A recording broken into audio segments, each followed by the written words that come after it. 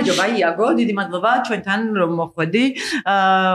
ჩვენ დებიუტია რეალურად, ჯერ კიდევ რაღაც ტექნიკურ პრობლემებს და რაღაც ვამოწმებთ, მაგრამ მე დან მომწონს ეს წამოწყება, რაც დავიწყეთ ჩვენ ტაბულამ, ევროპულმა საქართველოსმა, მორჩეულთა განათლების საზოგადოებამ, თავისუფლების ინსტიტუტმა, მეტანაკლებად ერთი ჭუის ხალხმა, რომ ის სივრცე გქონოდა, სადაც შევძლებდით ჩვენი იდეების იმ ადამიანებისთვის გაზიარებას, ვისაც ჩვენ ვაინტერესებთ, იმიტომ რომ ჩვენი მეინსტრიმ მედია დიდად არ იძლევა ვთქვათ იმის შესაძლებლობას, რომ იმ თემებზე ვილაპარაკოთ, რაც ჩვენ მიგვაჩნია საინტერესოდ და საინტერესოდ თუნდაც მოსახლეობისთვის გასაანალიზებლად. გასაგებია ხარ, რომ ჩვენ იმაზე ვერ გავალთ იმ მასშტაბებზე, რაზეც შეიძლება მეინსტრიმ ტელევიზია გავიდეს, მაგრამ მე მგონია, რომ საკმარისი რაოდენობის ხალხს მიუწოდებით, რომ ჩვენი სათქმელი ვისაც აინტერესებს, გაიგოს. დიდი მადლობა რომ მოხვედით და პირველი კითხვა არის ასეთი. რადგან ცხელი თემა არის ნეიტრალიტეტი გუშინ დაიძრა, სოციოლოგი ხარ, იცი საზოგადოების განწყობები, უყურებ ალბათ მრავალ კვლევას და ყველა კვლევა რაც ზომავს საზოგადოების განწყობას, აჩვენებს, რომ უდიდესი უმრავლესობა და სადღაც 8-ით იწყება ხოლმე ეს რიცხვი, არის დასავლურ ინსტიტუციებში გაწევრიანების ძალიან მყარი მომხრე, ნატო იქნება ეს თუ ევროკავშირი. მოსახლეობის აი ასეთი განწყობის პირობებში რამდენად სახიფათო იდეა რამდენად რეალისტური გგონია ზოგადად ნეიტრალიტეტის იდეის შემოტანა და რამდენად მყიფედ მიიჩნევ იმ განწყობას, რაც კვლევებში აისახება, რომ აი 80% საქართველოს მოსახლეობის არის მაგალითად ნატოში გაწევრიანების მომხრე. მოგესალმებით თამარა, დიდი მადლობა მოპატიჟებისთვის, კარგი საქმეა, წარმატებებს ვისურვებთ ამ საქმეში და მიხარია რომ ამ პროცესს მონაწილეობა. აბსოლუტურად მართალია, არ ვიცი, ალბათ მას შემდეგ რაც დამოუკიდებლობა მოიპოვეთ, მას შემდეგ დასავლურ სტრუქტურებში გაერთიანება იყო, ჯერ თქვათ ასე რომ იყო ერთ-ერთი ძირითადი მესიჯი, რომელიც პარადიგმადაც კი ჩამოყალიბდა, შეგვიძლია ასე ვთქვათ, რომელსაც პრინციპში ყველა ხელისუფლება ამ ხელისუფლების აბკარგიანობის მიუხედავად აჟღერებდა და ეს რაღაცნაირად საზოგადოებრივ აზრში განივთდა და ადამიანთა კოლექტიურ ცნობიერებაში ჩამოყალიბდა როგორც არქეტიპი არა, მაგრამ ყოველ შემთხვევაში როგორც ძალიან მნიშვნელოვანი, ასე ვთქვათ, დისკურსი, ესე შეგვიძლია ვთქვათ, არა? ჩვენ შეგვიძლია გავაკრიტიკოთ ეს ვითარება იმ თვალსაზრისით, რომ ეს დისკურსი მაინც იყო, შეიძლება ასე ითქვას, პოლიტიკური ელიტების მიერ მიწოდებული მოსახლეობისთვის და რაღაცნაირად, ცუდი სიტყვა, მაგრამ უკეთესი არ მომდის ახლა თავში, ჩანერგილი ზემოდან შეიძლება ითქვას. შეგვიძლია ამ თვალსაზრისით გარკვეული კრიტიკა გამოვთქვათ, იგივე ეხება სხვა შორის ევროკავშირში გაწევრიანებასაც, იმიტომ რომ ამ სტრუქტურებში გაწევრიანებას თავის ინდიკატორები აქვს, რომელიც გადის ადამიანის უფლებებზე, მათ შორის უმცირესობების უფლებებზე, რა ვიცი, 1000 რამეზე, რაც ადამიანთა უფლებებს უკავშირდება და თუ დაშლი ამ სტრუქტურებში გაწევრიანებას კონკრეტულ ინდიკატორებად, ემპირიულ ინდიკატორებად, შეგრჩება ადამიანები ხელში, რომლებიც მაინდამაინც ევროკავშირის და ნატოს ღირებულებების მიმართ ბოლომდე ერთგული ან თანმიმდევრული არ არის. ამ თვალსაზრისით ჩვენ შეიძლება გავაკრიტიკოთ ქართული საზოგადოება და მართლაც აი დაახლოებით როგორ ვითარება, იცით თამარა, რომ ძალადობა ცუდია გეუბნებიან, მაგრამ მეორე მხრივ თქვა ოჯახში ძალადობა ცუდია გეუბნებიან, მაგრამ მეორე მხრივ რო ეტყვი რომ კი, მაგრამ აი ბავშვის დაჟდა ნორმალურია, რომ მოკაჩო გალახო კუთხეში დააყენო, ან ქმარმა შეგაგინოს, ეს ნორმალურია? კი, ქმარი შეგინების გარეშე რა ქმარია, ვიღაცები გეტყვიან. ხო, ასე რომ თანმიმდევრულობის თვალსაზრისით ევროკავშირის ან თუნდაც ნატო, იმიტომ რომ ნატო კი არის სამხედრო პოლიტიკური გაერთიანება, პოლიტიკურიც არის, ხო, ანუ ის დემოკრატიულ საზოგადოებებს იხმარს თავის წევრად, ხო, მართალია.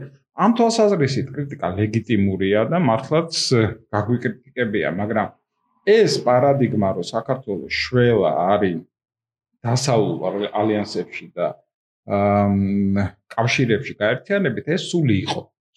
ხო და რამდენად იყო აი დასავლურ გაერთიანებებამდეც ხო არ იყო მეთქი, აი მე სულ ამაზე დასავლურ გაერთიანებებამდეც იყო, რასაკვირველია. უბრალოდ ეს პოლიტიკური დისკურსის ნაწილი გახდა მას შემდეგ, რაც საქართველოს მოიპოვა დამოუკიდებლობა, ვთქვათ ასე.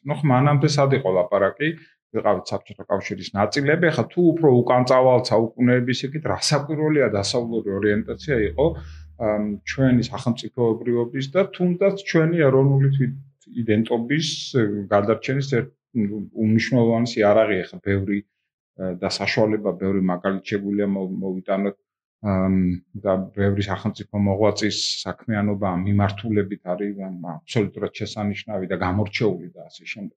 ხო, ანუ ეს თუ შეიძლება ასე ვთქვას, არქეტიპი დევს ჩვენს კულტურაში, ჩვენს ცნობიერებაში და შესაბამისად ახლა მცდელობა ამის რაღაცნაირად დასუსტების ან დანგრევის მე უნაყოფო მგონია, თუმცა აბსოლუტურად არ მივესალმები იმ ძალის ხმევას, რომ რაღაცნაირი ბზარები გაჩნდეს ამ სხეულზე. ხო, ოღონდ ბზარების გაჩენის მცდელობებს ჩვენ სულ ხედავთ და მთელი რუსული პროპაგანდა სწორედ ამაზეა აგებული.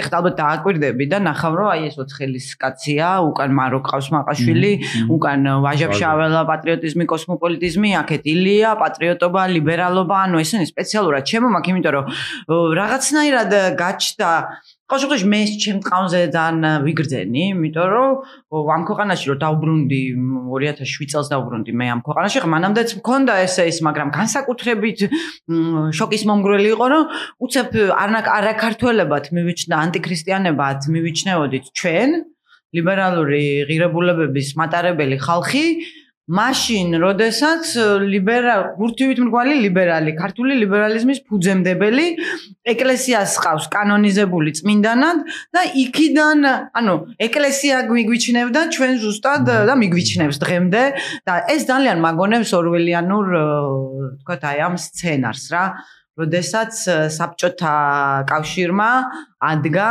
გაანადგურა ყველაფერი, რაც დასავლეთთან გვაკავშირებდა, წაშალა ისტორია და რეალურად ჩვენი გმირები, ეროვნული გმირები გადაგვიკეთა. და წარმოაჩინა იმ კუთხით, გახსოვს ალბათ ილია ჭავჭავაძეს ეს ენამამული სარწმუნოება, რაც თავისთავად მნიშვნელოვანი განსაზღვრელია, ხო? ეხა ესე რო აიღო და ამ ჭრილში შეხედო, არაფერი არ უთქვამს, მაგრამ ფაშისტური მესთვის გამოიყენებოდა, ხო? რაღაც ხო, აი ქვათაღაღადიც გარკვეულწილად ეს იყო, ხო? და ისე რომ კონტექსტიდან ამოგლეჯა ხდებოდა ამ ყველაფრის, არა კონტექსტში, ანუ ისტორიულ კონტექსტში ამის გაანალიზება იმისთვის, რომ აი ეს მოწყვეტოდი რა, რომ დასავლეთი ჩაგეთვალა შენი იდეოლოგიის და შენი ეროვნული ღირებულებების და ასე შემდეგ, ყოველ მტრად მიგეჩნია, ხო? და ამის მიუხედავად მაინც აი ამ ესეთი მძლიერია დასავლური განწყობა, მაგრამ ამის მიუხედავად რუსეთი აგრძელებს აი ამ თემით ზუსტად და ერთ-ერთი რითიც თქვათ აი ის რაზეც ის აპელირებს რა და თქვათ იგივე აი ნეიტრალიტეტის იდეასთან ერთად ხო არის კულტურული იდენტობის დაკარგვის შიში. რომ აი დასავლეთში ინტეგრაცია ნიშნავს კულტურული იდენტობის დაკარგვას და პოლიტიკურ ველზე ეს ძალიან წარმატებით გამოიყენეს, იმიტომ რომ დანიოლად იმდენად წარმატებით გამოიყენეს, რომ გავლენაც კი მოახდინეს, აი მაგალითად ტრადიციების წართმევას და ეკლესიების ნგრევას, ვისაც აბრალებდნენ, იმ ძალის ლიდერი ძალიან მალე ცალკეც მისი თქვათ ძალაუფლებაში მოსვლიდან 4 წელიწადში დაიწყო იმის მტკიცება, რომ ის სინამდვილეში ეკლესიებს აშენებს და არ ანგრევს. ანუ რეალურად ყალბბრალდებას უპირისპირდებოდა, აი ბაგრატის აღდგენას თუ შევხედავთ, ხო? სააკაშვილმა როდის დაიწყო? იგივე ეკლესიასთან ურთიერთობის დათბობა როდის დაიწყო? ხა დღეს უკვე ჯვარს იმაშვება, ხო? ანუ გავლენა მოახდინა ამან მაინც და რით ახსნი, რომ პოლიტიკურ ელიტაზე ასეთი დიდი გავლენა მოახდინა აი ამ ანტიდასავლურმა რიტორიკამ რითიც თქვათ არაქართველებად და ტრადიციების მტრებად შერაცხეს ის ხალხი, ვინც თქვათ ლიბერალური დემოკრატიის კონსოლიდაციას ცდილობდა კარგად, ავად თუ ცუდად, ყოველ შემთხვევაში ეს იყო მათი ბეჭედი.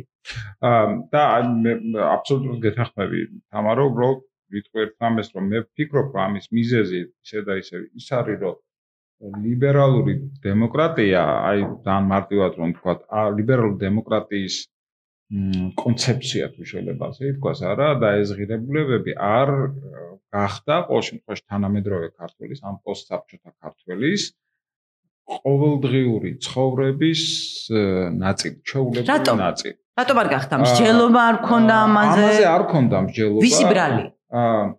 ეს პოლიტიკური ელიტების ბრალიც არის, სამოქალაქო საზოგადოების ბრალიც არის. ანუ ჩვენთან აი მოწყდა ორ რამეს ერთმანეთს მოწყდა ორი რამე, რაც პრინციპში დაუშვებელია, იმიტომ რომ ამ ორ რამეს შორის არის ძალიან ღრმა კორელაცია.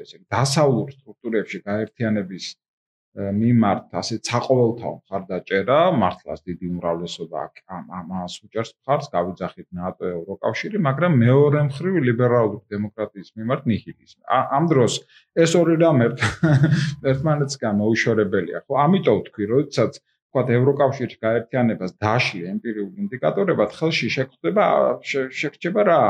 ამ რწმენაზეც ესია, ესე იგი, დღეს რო დაუსვა ადამიანებს შეკითხვა და არის ეს შეკითხვა კითხვარებში სულ რომ მიიჩნევ თუ არა თავს მორწმუნე და რომელი აღსარებლობის მიმდევარი ხარ, აბსოლუტური უმრავლესობა 90%-ზე მეტი ამბობს რომ მე ვარ მართლმადიდებელი ქრისტიანი, მაგრამ შემდეგ ამას რო დაშლი სოციალურ პრაქტიკებად, მაგალითად დადის თუ არა ეკლესიაში, წაუკითხავს თუ არა ბიბლია, იცავს თუ არა მარხვას, ნუ არ ვიცი კიდე რა არის, ბევრი რამეა, ხო?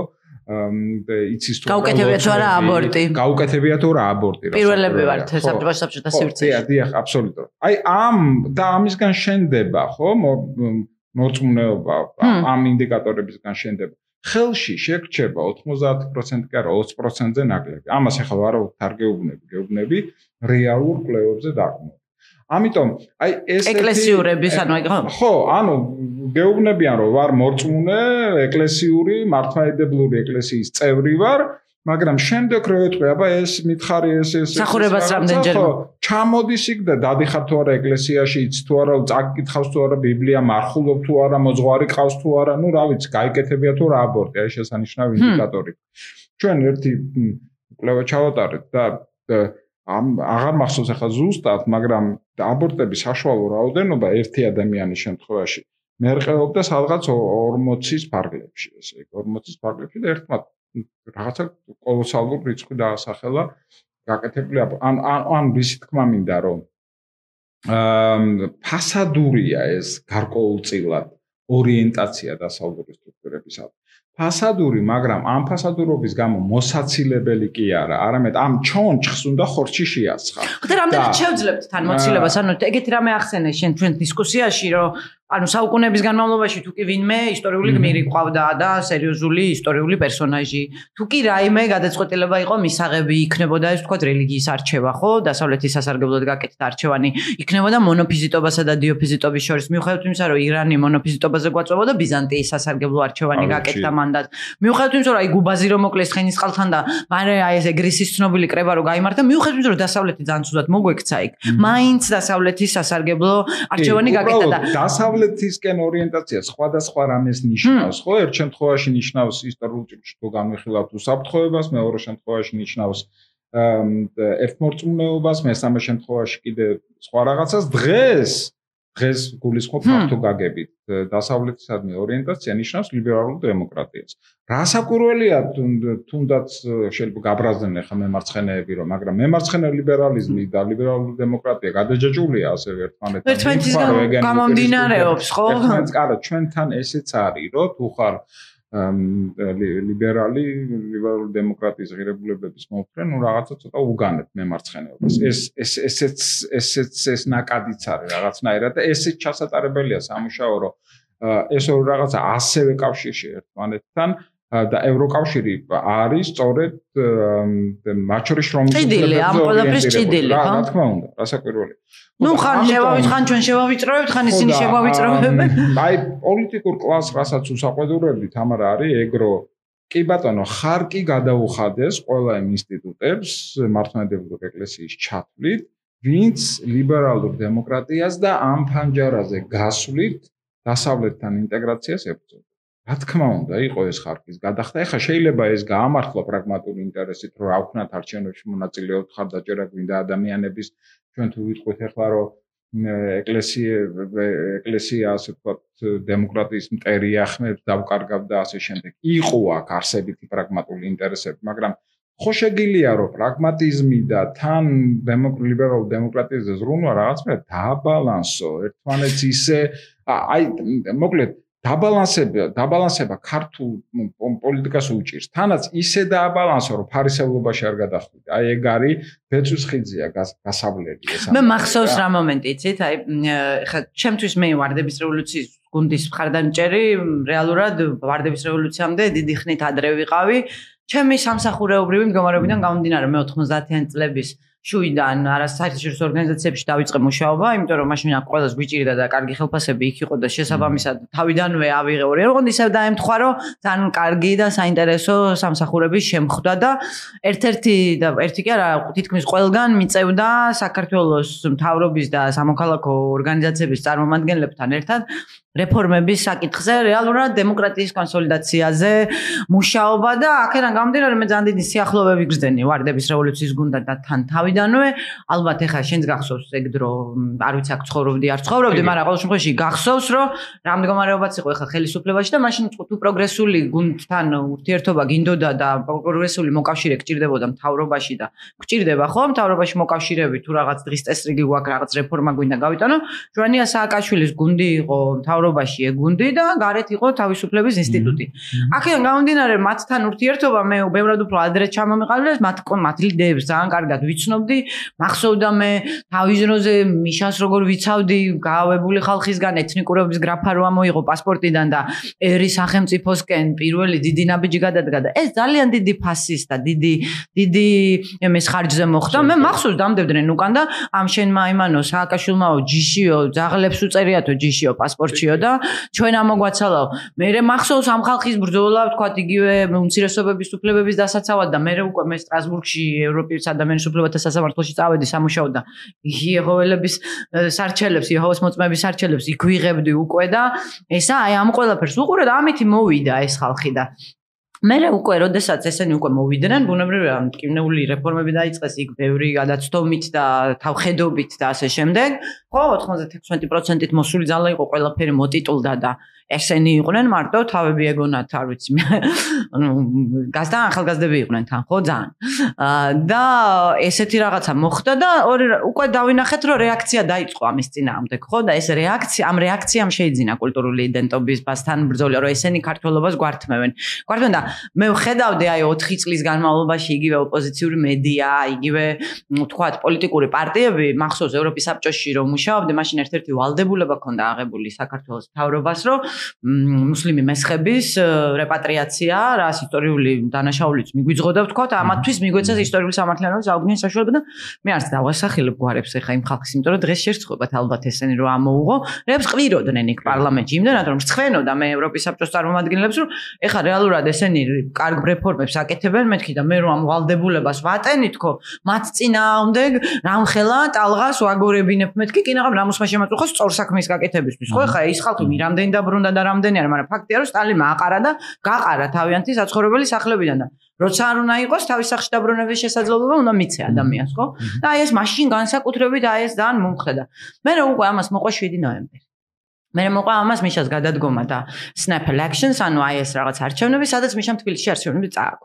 თბილისში არჩევნები წააგო, ბეწუზე გავიდა იქ მეორე ტური საკამათო იყო, ხო? ეგეც ანუ რომ ედავებოდნენ რომ სინამდვილეში მეორე ტური უნდა ყოფილიყო, მაგრამ უცებ დადგა რომ შესაძლებელია მათ ძალაუფლება დაკარგონ. და ამის შემდეგ დაიწყო ძალაუფლების შენარჩუნებაზე გადასვლა და ამაში მე ძალიან დიდი გასაგებია რომ შემიძლია უნდა გიტევ ბალანსი. კი, აი აქ დაიკარგა ბალანსი და ყველაზე ძალიან შემაშინა ლოზუნგმა, საქმე ლაპარაკის ნაცვლად. და ლაპარაკი მე მგონია რომ არის საქმე.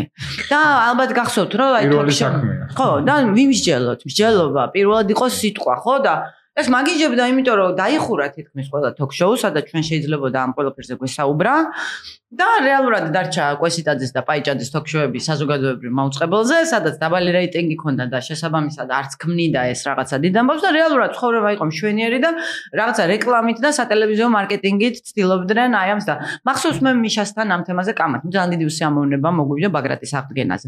არა იმიტომ რომ ბაგრატი რომ არა იმდენად მიუხედავად იმისა რომ სხვანაირად ხედავდი რა ვთქვათ, იგივე შვედეთში მინახავს აღდგენილი ძველი ტაძრები და ამ შემდეგ სხვანაირად ხედავდი ამის აღდგენას, ცუდ სიმპტომად მივიჩნი, ანუ რატო უნდა ეხლა ამას ბაგრატის აღდგენა, რას ამტკიცებს. ანუ უკვე იქით მხარეს გადასულად მივიჩნე და მახსოვს ამაზე რომ ვიკამათეთ, ძალიან ესე მითხრა რა, რაღაც მახსოვს ეგ დიალოგი, რომ გაიგეო, რომ წავაგეთო ეგ ბრძოლაო, აი ეკლესიასთან ეგ ბრძოლა ჩვენ წავაგეთ. და მე ესე არ მიმაჩნდა რა, ბუნებრივია, მაგრამ აი ეს მოხდა რეალურად, რომ აი რაღაცნაირად და დღესაც ვართ იგივე მდგომარეობაში. მიუხედავად იმისა, რომ უამრავი ток-შოუა, უამრავი რაღაცა, თქვა თუ ტელევიზია და ის მოქმედებს. ხო, ყველაფერი არის პირველ მეორეზე ვართ თითქოს გაყოფილები, არჩევანი არადანზე და ტელევიზიაში წასვლა ნიშნავს, რომ ან ვიღაცისკენ ხარ, ან ვიღაცის წინააღმდეგი და ორად ხართ გაყოფილი და ერთმანეთს უნდა დაცხოთ ისიც თუ ყავს მეორე მხარე. ან ერთ ხმაში უნდა ილაპარაკო და აი ამ უმსჯელობაზე მინდოდა რომ გველაპარაკა, რამდენი მნიშვნელოვანი არის იმისთვის რომ საზოგადოება მე ძალიან შეიძლება ძალიან მეამიტურ კითხვას ვსვამ, მაგრამ რომ მინდა რომ ამაზე ვიმსჯელოთ, რატო არის მნიშვნელოვანი რომ ყველაფერზე ვიმსჯელოთ? აი რატო რომ იმიტომ რომ დღეს ჩვენ ძალიან მნიშვნელოვანი გარდატეხის ეტაპზე ვართ. ან წავალთ კარგი მმართველობისკენ და ან ისევ წრეზე დავტრიალდებით ან შემთხვევითობის და აბსოლუტურად გეთანხმებ. ჯერთი ერთ შენიშვნას გავაკეთებ, თამარა შენ ნებართვით რომ მიუხედავად ამდენი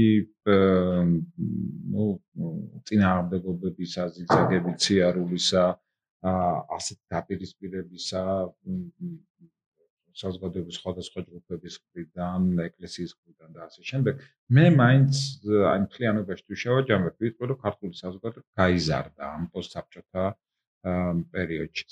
მათ შორის ლიბერალური დემოკრატიის ღირებულებების გაზიარების თვალსაზრისით. აი მაგალითად ძალიან კარგად მახსოვს, ძალიან კარგად მახსოვს 90-იან წლების დასაწყისში მაგალითად ავიღოთ ისეთ საკითხს, როგორც არის გენდერული თანასწორობა. აი სასაცილოდ არ ყოფნიდა ეს ადამიანი. მათ შორის იმ ადამიანებს, ვისაც ჭკუაში მოეკითხებოდა და ჩემ თავზე შემიძლია ველაპარაკო, რომ რაღაცა ბევრ რაღაცას ისე უყურებია, თქვათ ირონიულად, ან წეღიმილი და ასე შემდეგ. და სულ ამბობდი, რომ აი ეს მაგრამ ეს ტრენინგები, ეს სწავლება და ასე შემდეგ იმუშავა ამან.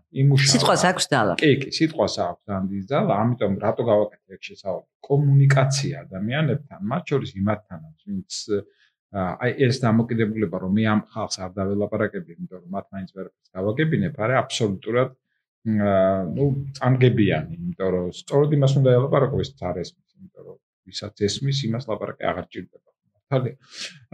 და ამ გეთანხმები აბსოლუტურად რომ კარგა ხანია უკვე, რა ვიცი, აი ბოლო რაც ახალი ხელისუფლება მოვიდა, ხო? 2012 წლიდან ნებისმიერი აზრი რედუცირდება, დაიყვანება ან ერთ პოლუსზე, ან მეორე პოლუსზე და ამ დიქოტომიაში ცხოვრობდა არაჩვეულებრივად მომაბეზრებელი გახდა ეს უკვე და რას თავარია ქვეყნის განვითარებისთვის გახდა თან შემაფერხებელი და ძალიან მოხუჭი გახდა.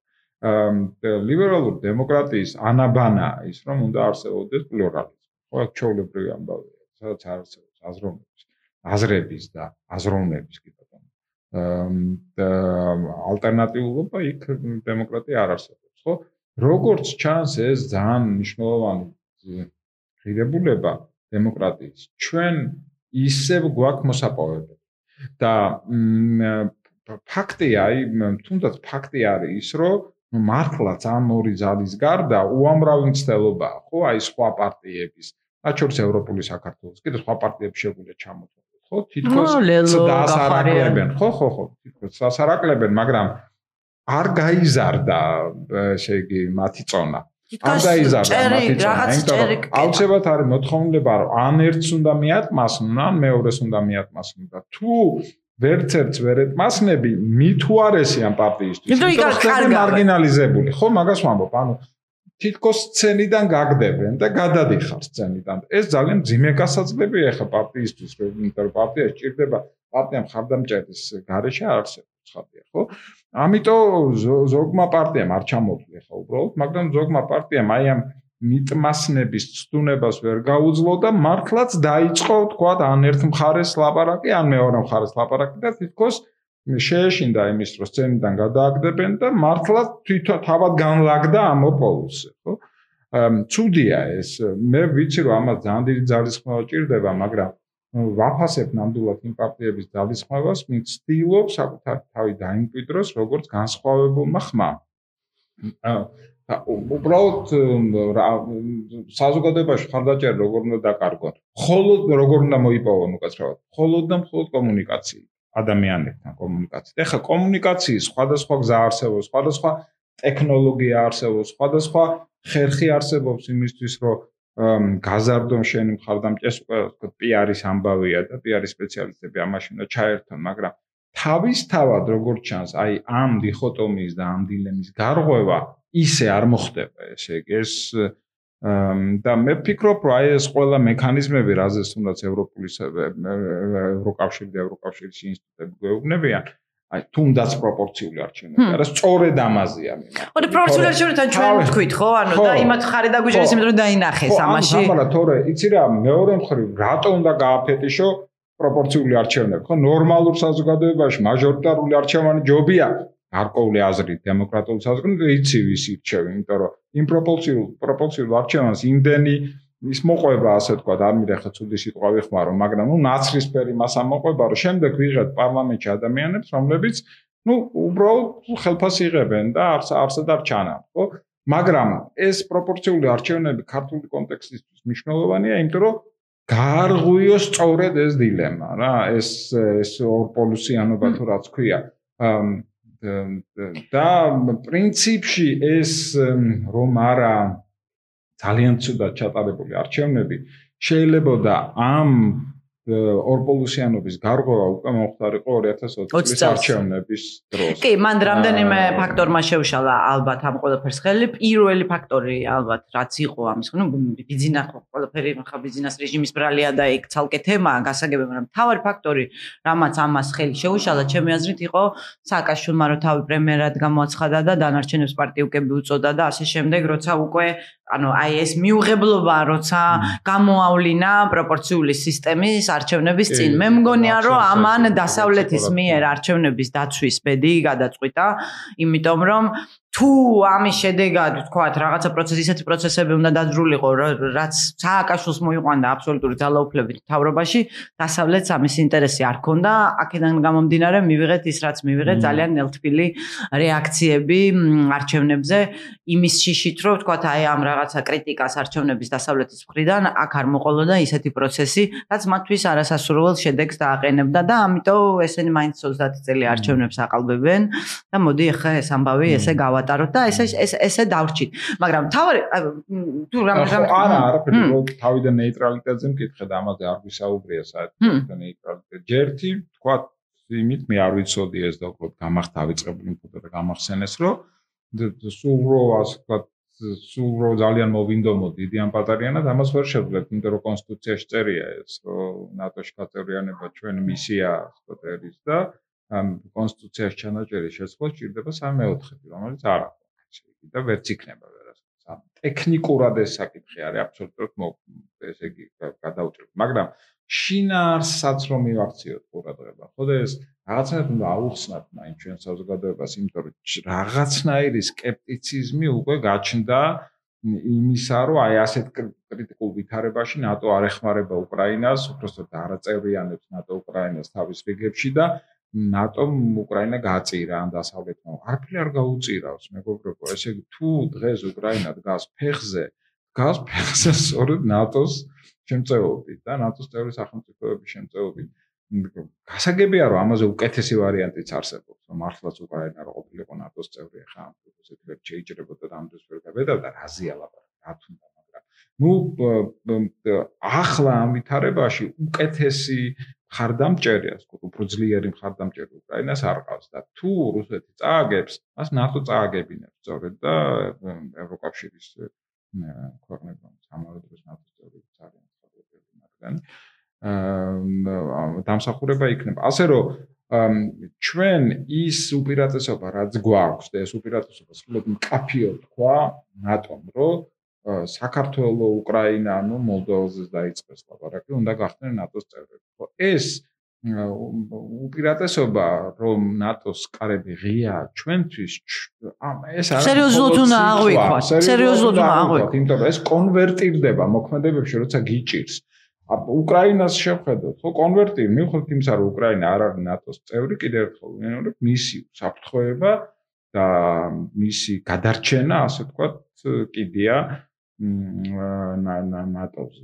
ნატოზეა ჩამოკიდებული. ამიტომ ეს აუცილებლად უნდა დავაფასოთ და არავითარი მოსაზრება იმასთან დაკავშირებით, რომ უკრაინა უკრაინა დასავლეთმა მიატოვა, ნატო მიატოვა და ჩვენც მიგვატოვებს, რა გვინდა ესე იგი ეს არ ვარ და ამას თავი უნდა დავანებოთ ყველანაირად და მადლობა ღმერთს ახლა მოვისმინე მე ხელისუფლების წარმომადგენლების განცხადებები, სადაც ნეიტრალიტეტის წინააღმდეგ გაელაშქრეს. ცოტა გამიკვირდა, მაგრამ ფაქტია რომ გაელაშქრეს და მომეწონა. ხო, ეს არ არის ცუდი. კიდევ ერთი კითხვა მაქვს ზუსტად აქედან გამომდინარე. 25 ახლა ზუსტად ხელისუფლება ახსენე და პირდაპირ მივდივართ ხელისუფლებასთან. მხოლოდ 25 მოსახლეობის მეოთხედი არის კმაყოფილი მხოლოდ იმ მიმართულებით, საითაც ქვეყანა ვითარდება, ხო? მოსახლეობის უდიდესი ნაწილი არის პროდასავლური. ამასობაში ჩვენ გვყავს ხელისუფლება, რომლითაც კმაყოფილი არის რეალურად მეოთხედი, ანუ მიმართულება მაგას ნიშნავს, ხო? მაგრამ ამის მიუხედავად ის იგებს არჩევნებს და რაღაცნაირად ახერხებს რომ ლეგიტიმაციასაც იღებს, ხო? დასავლეთისგან იქნება ეს თუ აგერ ოპოზიციისგანაც მიიღო, ხო? ლეგიტიმაცია რეალურად შევიდა პარლამენტში ოპოზიცია და ამით რაღაცნაირად ლეგიტიმური მთავრობაა, ხო? ასე ითვლება, უცხოელები მაგას ელაპარაკებიან, დასავლელი პარტნიორები მაგას ელაპარაკებიან და თავარი რაც არის რომ ეს გასაგებია რომ აი თქვათ ესეთი უცნაურობა ესე ხდება და მეორე მხარეს შენ ყავს ოპოზიცია, რომელიც იწყებს ხალხის ლანძღვას. ხალხის გინებას, რომ ხალხი არ ვარგა, რადგან ქართულ ოცნებას ირჩევს, რომელიც ჩემი აზრითაც არის ანტიდასავლური მოვლენა, თავისი არსით უბრალოდ უწევს საზოგადოების განწყობებზე გაყოლა. ანუ რამდენად დამნაშავეა ამაში ხალხი და ვინ არის ზოგადად იმაში დამნაშავე? ამის მიმართ მაქვს შეიძლება ასე თქვას ორმა ამბივალენტური დამოკიდებულება. მე ვიზიარებ ეს რომ ხალხი იმსახურებს ხელისუფლებას, რომელიც ყავს, იმიტომ ხელისუფლება ხალხის ხრიდან ლეგიტიმაციას გულისხმობს და მეც ვიზიარებ ამას. ხო, ანუ ამის უარყოფა არ შეიძლება, მით უფრო როდესაც არსებობს ასე ვთქვათ ალტერნატიული წყაროების ძალიან ფართო შესაძლებლობა, ხო? და რამდენად არსებობს ეს ალტერნატიული შესაძლებლობა? აი, რამდენად არის ალტერნატივა? აქ მივდივართ. თამარა, ჩვენი საუბარი ახლა გავა Facebook-ზე, რომელსაც საქართველოს მოსახლეობის, არ ვიცი, რამდენია Facebook-ის მოხმარებელი, ბოლო კვირაში თუ გავიხსენებთ 40% ნამდვილად არის. ხო, რა ცოტა არ არის. ადამიანს შეუძლია, ნუ ახლა ინტერნეტიც გასაგებია რომ ინტერნეტზე ხელმისაწვდომობა ისე არ არის, რომ შენ პოსტთან მივდივარ ახლა. არ არის ინტერნეტზე ხელმისაწვდომობა, მაგრამ ნუ მაინც არის, ხო, ესე იგი ადამიანებს სხვა საქართველოში საჯარო სივრცეებში რო არის ინტერნეტზე ხელმისაწვდომობა, ისეთი განვითარებულ ევროპაში არ არის. საჯარო სივრცეები გულისხმობს. ხო, ადამიანს შეუძლია შევიდეს სადმე ორგანიზაციაში, იქ კაფეში შეუძლია დაჭდეს მაგალითად აიღოს წყალი, წყალი და წაიკითხოს ინფორმაცია, ხო?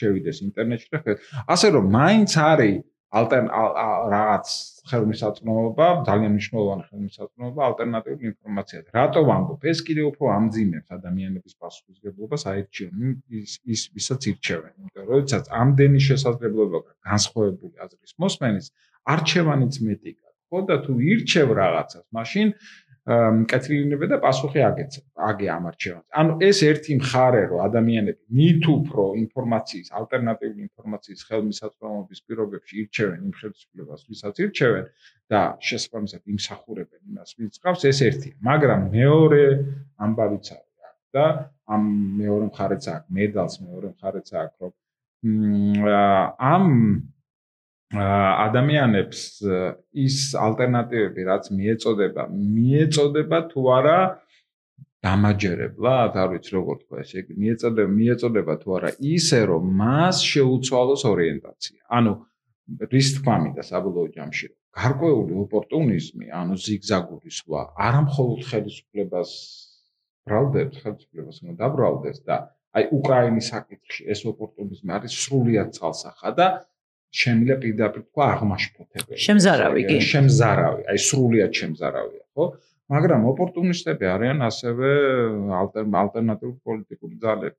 თანმიმდევრულობა არის ერთ-ერთი ყველაზე დიდი ხინჯი ქართულ პოლიტიკურ სპექტრში, მათ შორის ოპოზიციური სპექტრის. ამაზე დავიწყეთ ჩვენ, ხო, ლაპარაკი. უნდა იმას გამოიყენებს ლეგიტიმაციისთვის, უნდა ამას გამოიყენებს და საბოლოო ჯამში ღალატობს ღირებულებებს, ხო, ან გარკვეულ იდეას. იცი რა, აი ალტ-ინფო ვიცით რაც არის, ხო? მაგრამ მომწონს რა თვალსა ბჭყალებში ვარ. მომწონს, იმიტომ რომ ის სულ უბრუნდება გასაგები ბოროტება ძალიან ნათლად დასახული ბნელი მიზანია. ბნელია და ასე შემდეგ. ეხლა იმაროს ხრის ტყავი მოისხას და დაიწყოს თამაში რთული იქნება ადამიანებისთვის გაარჩიოს, ხო? მართლა ვინ არის? აი, ევროპელი სოციალისტები ვით მაგალითად. ხო, არა, ხო, ეგენი ხო. ინჯი. ხო და აბა ჩაიხედან ოპოზიციურმა ძალებმა თავიანთ სამზარეულოში. არიან ამდენად თანმიმდევრულები და არ არიან ისინი არ აქვს მათ ოპორტუნიზმის ბაცილა ამ თვალსაზრისით. ან რაღაც შემთხვევაში მოკლედ ზიგზაგებს მე ვხედავ. ხო და აი რატო არის აი რა არის ამაში ეს რაღაცა ქართულია, იმიტომ რომ ნებისმიერ ანუ პოლიტიკოს ხო ხა საჯარო პოლიტიკაში, საჯარო ცხოვრებაში რო არის ადამიანი, მით უმეტეს დღეს როცა ინტერნეტი არსებობს და შეგიძლია ამ ადამიანის მთელი ყველაფერი წარსული არ მე იმას კი არ ვიძახი რომ წარსულში მცდარი დასკვნები არ შეიძლებოდა რამდენი წინდა იმდენი გამომიტანია და მცდარი არ რაღაცები არა. ყველაფერი სჭირდება ახსნა, ხო?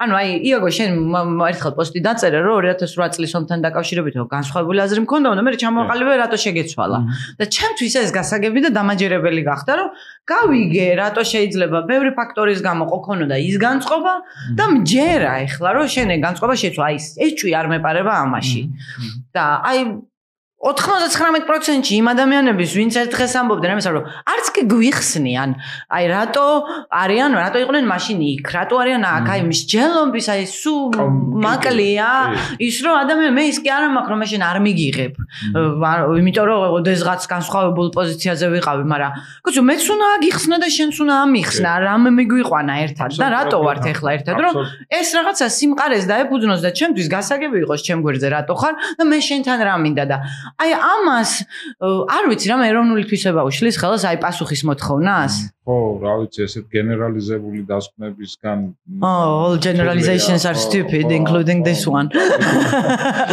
პროცესს ერზე ლაპარაკობ და ასე შემდეგ მაგრამ ნუ მოკლედ აი ორ სკამზე და ორ სკამზე კი არა ბევრ სკამზე ჯდომის რა ვიცი როგორც ჩანს ისტორიული გამოცდილებაც აქვს და როგორც ჩანს ეს არის ეთნოფსიქოლოგიური თავისებურება არ ვიცი და რა ცუდია ეს იმიტომ რომ ამას ამორჩეველი ხედავს და ამას ამორჩეველი არ უფასებს არც პოლიტიკურ ძალებს და არც სხვა შორის ნუ წვალებში ექსპერტებს იცი რა აბსოლუტურად გეთანხმები იმაში რომ ადამიანი ყველა შეიძლება შევცდეთ და ადამიანებს სწორედ იმიტომ არ და არა ვარ ღმერთები რომ გვაქვს შეცდომის პრინციპულად გვაქვს შეცდომის დაშვების უფლება და შესაძლებლობა უბრალოდ შემდეგ ხوارსებობს რეფლექსია ამ შეცდომებზე არა და ხوارსებობს მე შემეშალა ხوارსებობს ну მოკლედ არა გაправების უკაცრავად ჯარგონისთვის არამედ რაღაცნაირად გულწრფელი კომუნიკაციის შესაძლებლობა ადამიანებთან აი ეს გულწრფელობა ასევე როგორც ჩანს თული მისაღწევია. აი რა როდის მე მაგრამ მაგალითად აი მაგალითად მაპატია თამარა გაგაწყობი. იგივე ფერს არ ვილაპარაკებ ამაზე მithko ადამიანის ციხეშია და პატიმარია სააკაშვილთან მიმართებით, ხო? ხო შეიძლება მართლა მან თქვა სად შეეშალა და სად არა ესე იგი. ანუ არ ამბობს ამას. არ ფიქრობს მაგაზე ჩემი აზრით, მთლიანად უარყოფს, იმიტომ რომ ყველაფრის დაყვანა იმაზე რომ აი გამართლება მოუძებნო არ ვარ გან. ხო არა you have to own ანუ ლიდერი თუ ხარ შენი შეცდომა პირიქით ანუ მე განცდა ესეთი მაგრამ ლიდერშიპი მე ასე მესმის რომ შენი შეცდომაც ძვირფასი უნდა იყოს შენთვის იმიტომ რომ ამ შეცდომიდან შენ დასკვნა გამოგაქვს ხო რომელიც მე გაზღვევს შემდეგ დროს და შენ თუ ამას სწორად მიუდგები ამ შეცდომებს ძალიან დიდი რესურსი შეიძლება აღმოჩნდეს ეს შეცდომა შენთვის მაგრამ აქ სააკაშვილთან ბევრად უფრო რთულად გვაქვს ჩვენ საქმე იმიტომ რომ სააკაშვილი მე მგონი მთლიანად უარყოფს რეალობას და ზოგადად უარყოფს იმას რომ მან წააგო რამე საერთოდ იმიტომ რომ ის გამარჯვებებისთვის დაიბადა და ზოგადად ყველა მარცხს უარყოფს მას არ წაუგია სპეცოპერაცია მოუწყვეს ეს იყო რუსული სპეცოპერაცია თუ ვინმე შეეშალა სხვა შეეშალა ის მას არ იცნობდა იქ ახალაიებს არ იცნობდა იმას ბოკერი არ თმევდა ლიბერალურ დემოკრატ არ ვარ ესეთი უკიდურესობები ინტერნამდულად ის კარგიც გეშლება მე რომელიც ხო და ძალიან ძიმეა, იმიტომ რომ მე მაგალითად ძალიან დიდი თაყვანისმცემელი ვარ სააკაშვილის მემკვიდრეობის იმ თვალსაზრისით, რომ მართლა დიდი ძვრა იყო ჩემთვის ეს და განსაკუთრებით ვთქვათ ის, რომ უამრავ სხვადასხვა ფენას მიეცა განათლებასთან ექსესი, მაგალითად იმითი, რომ ეს ამოიწურა ქრთამის გადახდა, რომ ვთქვათ ამოიძირკვა უამრავ ძალიან დიდი კულტურული ცვლილებები მოხდა, ეს და ამისი დაუფასებლობა, აი ესეთი დაუფასებლობა საკუთარი მემკვიდრეობის მე ალბათ ყველაზე მეტად ეგ ვერ ვაპატიე, რომ ის რასაც მე ვაფასებდი, იმას აი ესეთი წიხლი კრა და უარყო ყველაფერი და სხვად გადაიქცა იმად, რასაც ვთქვათ, თითქოს მიღალატა რა, ესეთი განცდა მქონდა და ეს განცდა სხვა შორის მე დამეუფლა, როდის იცით, ყველაზე კაფიოდ და ყველაზე აშკარად, არ ვიცი გახსოვთ თუ არა, 2013 წლის 17 მაისს რაც მოხდა, ეხა ეს გემახსოვრება, მაგ დღეს მე საერთოდ არ ვაპირებდი მაგ აქციაზე გასვლას, უბრალოდ რომ ნახე წინა ღამეს რომ ესენი გროვდებოდნენ და ბევრნი იყვნენ და ვიცოდი რომ იქ ესენი ცოტანი იქნებიან და რაღაცა მახსოვს აი მივწერე კიდეც ორგანიზატორს რომ დაშლის გეგმა რა გააქვთ რაღაცა და მეტროებში ბიწადითო ესე გვითხრესო და მე მახსოვს გიგის დაურეკე რომ მეთქი ეგება იმათ შეეხმიან რომ მიწის ქვეშ ვინ ჩაყავს ვის ჩაყავს მე ვთხარი გასაქცევი ხალხი და ეგებან ავტობუსების მობილიზება გააკეთო თუ რაღაცა და მაშინ უგულავ დაურეკა ღარიბაშვილს და ის ავტობუსები იქ მაგიტო იდგა რო იცოდეთ იმიტომ რომ ღამე ველაპარაკე ირაკლის ველაპარაკე მაშინ მახსოვს ვაჭარაძესთან მქონდა მიმოწერა რომ როგორ დაშლის გეგმა და მეორე დღეს გულმა არ გამიცლო რა ანუ ვიფიქრე რომ გაუჭირდება იმ ხალხს იქ და მე რადგან ცნობენ რაღაცა ეგება მე უკეთესად დავიცვა ვთქვათ ან რაღაცა მორიდება იყოს ის და მე და ელენე წავიდით ხოშტარია მახსოვს გავარე და იქ რო ვიდექით ანუ იქ რა მე ესეთი რამე ნანახი არ მქონდა საერთოდ რა ანუ აი ჯოჯოხეთი დატრიალდა ეს ხალხი იმითი გავიდა და იქ ვიყავი ანუ მე კი არავინ არ მომკარებია არ მეკარებოდნენ ანუ დარბოდნენ გარშემო შუაში ვიდექით ან არ გამოდიოდი არც ავტობუსში არ ავდიოდი იმიტომ რომ დამამცირებლად მეჩვენებოდა ეხა იქ რო ეხა იქიდან ავიდე და ესე მაგრამ აი ეს ყველაფერი ხო გამოვიარე და ბუნებრივია ამაზე კომუნიკაცია მიშოსთანაც მქონდა რომ ეს რაღაცა საშინელება ხდებოდა ასე შემდეგ ნახე კიდეც და მე მალე ამერიკაში გავფრინდით მე და გიგა ვაშინგტონში და ამერიკაში 20-ში დაახლოებით რა 17-ში ხო ეს მოხდა და 20 მაისს გავფრინდი და ამასობაში ბიძინამ გამოაქვეყნა რაღაც ტექსტი აი ამ პოგრომის დაგმობის ტექსტი ერთგვარი რომელიც მე როგორც მივხვდი ნინო გოგუაძის დაწერილი ტექსტი იყო რა მოკლედ და კარგი ტექსტი იყო ხა ბუნებრივია ნინო ხა უმცირესობების თემას ძალიან ჯანსაღია და ძალიან კარგად დაწერა და რო წავიკითხე ძალიან გაუბრაზდი იმიტომ რომ შთაბეჭდილება დამჭა რომ ეს კაცი ლაპარაკობს რაღაცას რასაც თვითონ პრემიერი იყო მაშინ თვითონ პასუხისმგებელი არ არის ემაზე რაც მოხდა და მიშას ქონდა პრესკონფერენცია დაბარებული რა მაგ დროს და ტაბულა მიდიოდა და ბუნებრივია ტაბულას დავაბარე კითხვა რედაქტორი ვიყავი მაშინ და ნინა მაჭარაშვილი მიდიოდა და მიშასთან დავაბარე კითხვა 17 მაისზე რო შეეფასებინა მოვლენები და ჩავთვალე რომ არც კი მქონია ოდნავ ეჭვიც კი არ დამიშვია რომ ის სწორად არო ის სწორ ჩემი გატანებული კითხვა იყო იქ მე ვიდექი მე მომდევდნენ ეგენი მიშა მიცოდა რომ რამხელა აგრესიის და აი ეს ყველაფერი ესისა და ტაბულა ჟურნალისტი ამას ეკითხება რა იქ რო პასუხი გამეცი და არ შემარცხვინო ბიჭო აი ეს განცდა მქონდა რა ხვდები ახლა რომ რასაკეთებ ანა თქვა რომ საკითხავიაო რამდენად ქონდაო რაღაცა მცირე ჯგუფსო დემონსტრაციის გამართვის უფლებაო იქო სადაცო ქაშვეთი თუ რაღაც ანუ და ჩემთვის ეს იყო აი როგორი ყველაზე დიდი ანუ აი რისთვისაც რის გამოც მე მას მხარს ვუჭერდი რის გამოც აი ეთნიკურობის გრაფა რო ამოქონდა აი მეგონა რომ ბებია ჩემისთვის აკეთებდა ამას მე ბებია ოსი მყავს და ძალიან შემეხო ამიტომ უმცირესობების თემა მე ძალიან მეხება რომ აი ყველა ადამიანი მე მინდა რომ ამ ქვეყანაში ნებისმიერ ანუ ჩემი რავი ეგ არის ჩემი რეზონ დეტა ამ საქმეში მაგიტო ვარ რომ მაგას მივახციო და გავახციოთ სამშვიდობოს და ესე დადგეს ხო და ხა ამაზე ადამიანთან სულ ლაპარაკობ იცის ეს ყველა ფერი რაღაცა ისეს და უცებ ესეთ რაღაცას რომ ამბობს მე ჩავთვალე რომ ეს არის ყველაფრის ღალატი საერთოდ და მაშინ მახსოვს რომ პოსტით დავწერე რომ პრეზიდენტო მე შენ წუწკი ხარ თქო და ინსტინქტით დაგჩლუნგებია მეთქი იმიტომ რომ ეს ინსტინქტი შენ ძალაუფლებაში ვერ დაგაბრუნებს თქო რა თუ გონია რომ გაქოცდები და ეხლა მე ქოცებს აჯობებ ქოცობაში ეგ არ მოხდება მეთქი იმიტომ რომ ამაზე უკვე კამათი დაწყებული გქონდა რეალურად აი ესეთ რაღაცებზე დანიშნულოვანია საცხოვრებელში და გამახსენდა სხვა შორის მისი ახლა გამახსენდა შენ მოყოლის დროს ამოდი ესეთ რაღაცებზე ხო არსებობს შესაძლებლობა აქ თუ იტყვი რომ აქ შემეშალა ხალხი უფრო დაგიფასებს იმას რაც არ შეგეშალა არა ხო ოღონდ ეს არ არის ახლა სააკაშვილად ეს არის ერთი პრობლემა მაგრამ ამის მიუხედავად ანუ ფაქტია რომ დარასკლადებულია ასეთ ცხოვრების, ასეთ პოლიტიკური თამაშის წესებთან პოლიტიკური სპექტრი. ვინც ამასთან ჟარგონს ხმარობ, იმიტომ რომ აი დარასკლადება ქვია ამას რა. და დარასკლადებულია რა. აი მოდი ახლა რა დროს ეს არის ბიძინას არის მთავარი მტერი და კი არის ბიძინა მთავარი მტერი, მეც ესე მგონია, ოღონდ მთავარი მტერი რუსეთია. შეგიძლია სხვადასხვა მიმართულებით შეუტიო. ანუ მე ხა მართლა მგონია რომ მთავარი დაბრკოლება არის ბიძინა, ის მაგრამ ბიძინა რომ მოაშორო შენ ანუ მაგის ახსნას ხანდახან ყოფილვარ იმ სიტუაციაში, როცა შუქის ანთება ჩაგრობით ვცდილობდი ხოლმე ამის ახსნას. ფიზიკის კანონია ხო, როცა არსებობს რაღაც იდეა, შავრაზმული იდეა, პოპულისტური იდეა, იმას უპირისპირდები სხვა იდეით. ერთი და იგივე იდეას ერთმანეთის ამოძირკვა არ შეუძლია, ხო? ანუ ეს არ არის რაღაცა შუქი რო სისიბნელეს ანაცვლებს სინათლე და ეს ყველაფერი თითქოს აი დღეს ახლა გასწორდა. ანუ დღეს აი როცა უკრაინაში რაც ხდება, უკრაინამ ყველაფერი გააშავთეთ რა. და ჩვენ ისევ ნაცრისფერში ვართ. და როდის უნდა გავშავთეთ? საინტერესოა რომ ახლა ცოტა ტრაგიკულიც არის და ირონიულიც, რომ თითქოს ახლა უკრაინა აკეთებს ჩვენს საქმეს, ესე იგი, ანუ მართლა ძალიან ბევრი რამეა დამოკიდებული, როგორ განვითარდება მოვლენები.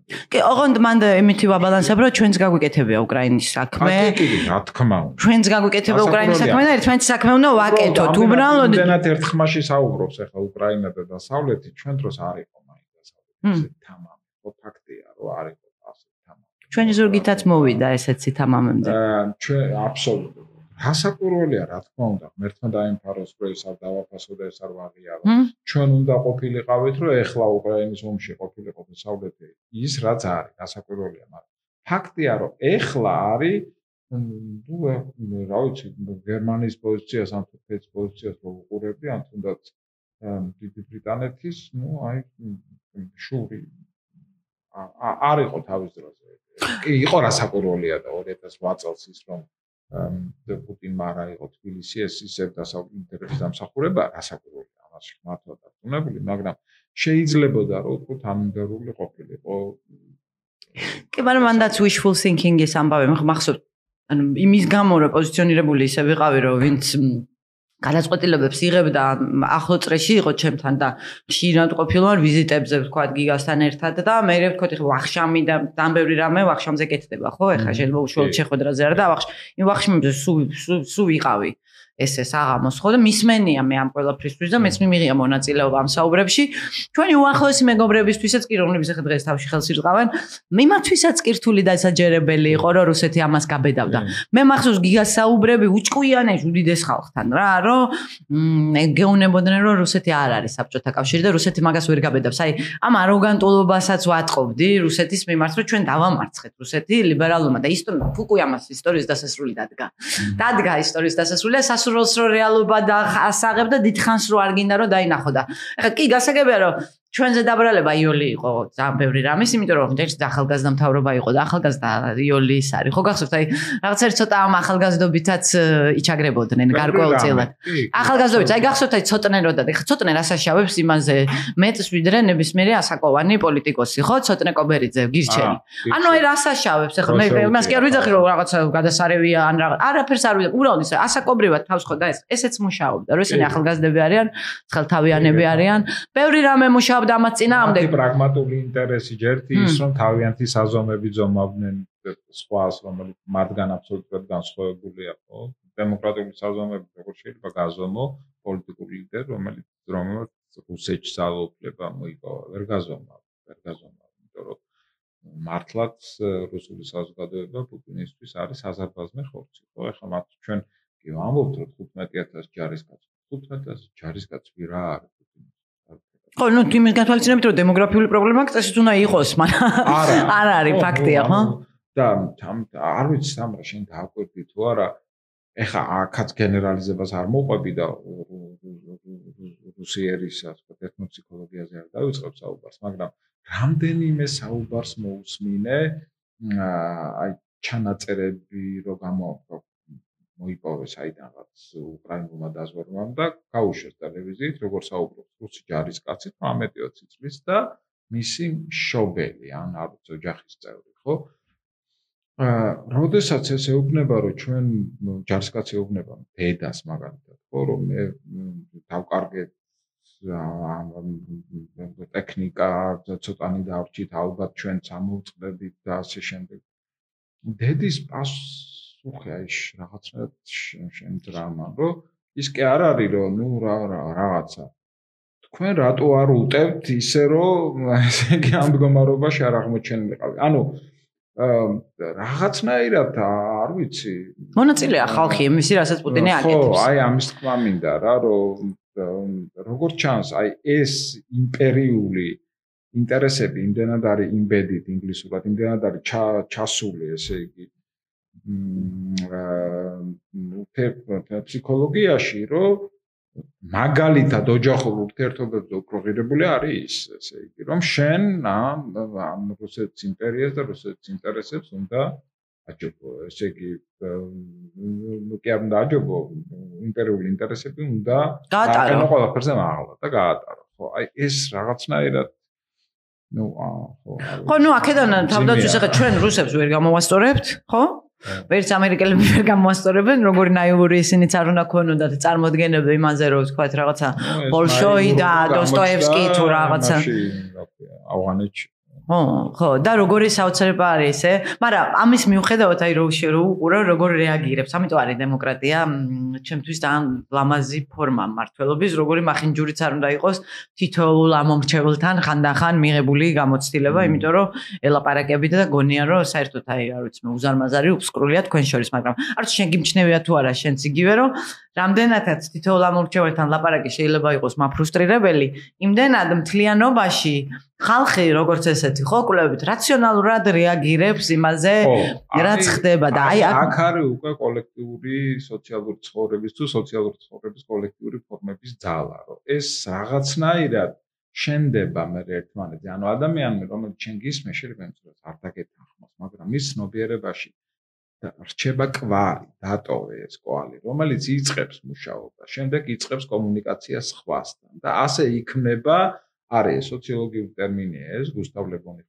მაგალითად სულიერი ერთიანობის ხო აი სუმინდა აი ქუჩას რო უყურებ აი ტოკიოში ან ნიუ-იორკში ან იმაში და ძალიან ბევრი ხალხი მიდის და ძალიან ცოტა ეჯახება იქ ერთმანეთს ხო და აი ესეთი რაღაცა ხდება და სულ მაინტერესებს ხოლმე აი ეს რაღაცა მთლიანობაში აი რაღაც რაციონალურ იმათ აი რო უყურებ კვლევებს მიყვარს მე ამ სოციოლოგიური კვლევების ყურება ოღონდ არაპროფესიონალურად არა რაღაცა გაანალიზება თვითონ საზოგადოებრივი აზრი სად მიდის სად ჩამოდის და ყოველთვის აი ისტორიულ წერილში რო ვაანალიზებ სულ ვიცი რის გამო ავიდა რის გამო ჩავიდა აი დოლარის ორმაგი ინფლაცია იყო რეაქციები სწორია მიუხედავად იმისა რომ თუ დაშლი ამას ცალკეულ ინდივიდებზე შეიძლება თქვა რომ ვისთან მაქვს საქმე მაგრამ ნუ საბოლოო ჯამში უღებს ამას ალყოს საზოგადოება და იქნება კოლექტიური ცნობიერება რომელიც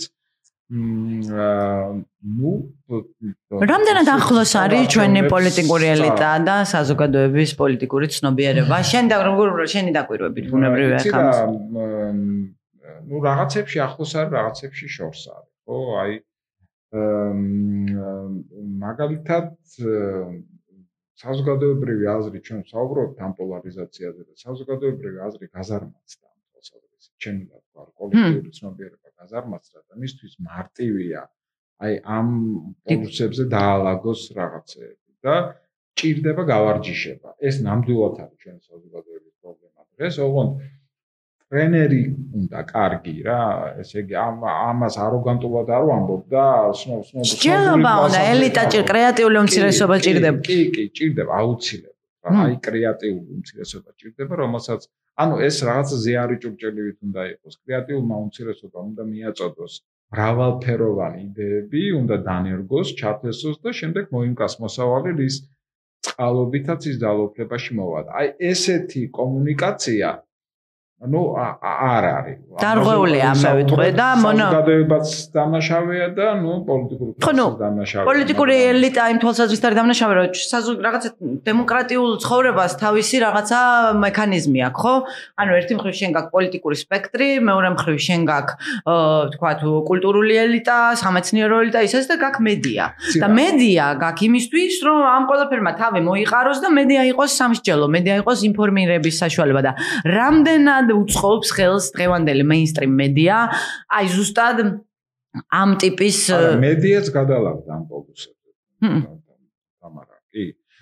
სამწუხაროდ, ეგეთი თქო ცდილობენ რომ თავი დააღწიონ, მაგრამ რაღაცნაირად გადალაგდა მედიაც ამაზე და არ ვიცი ხო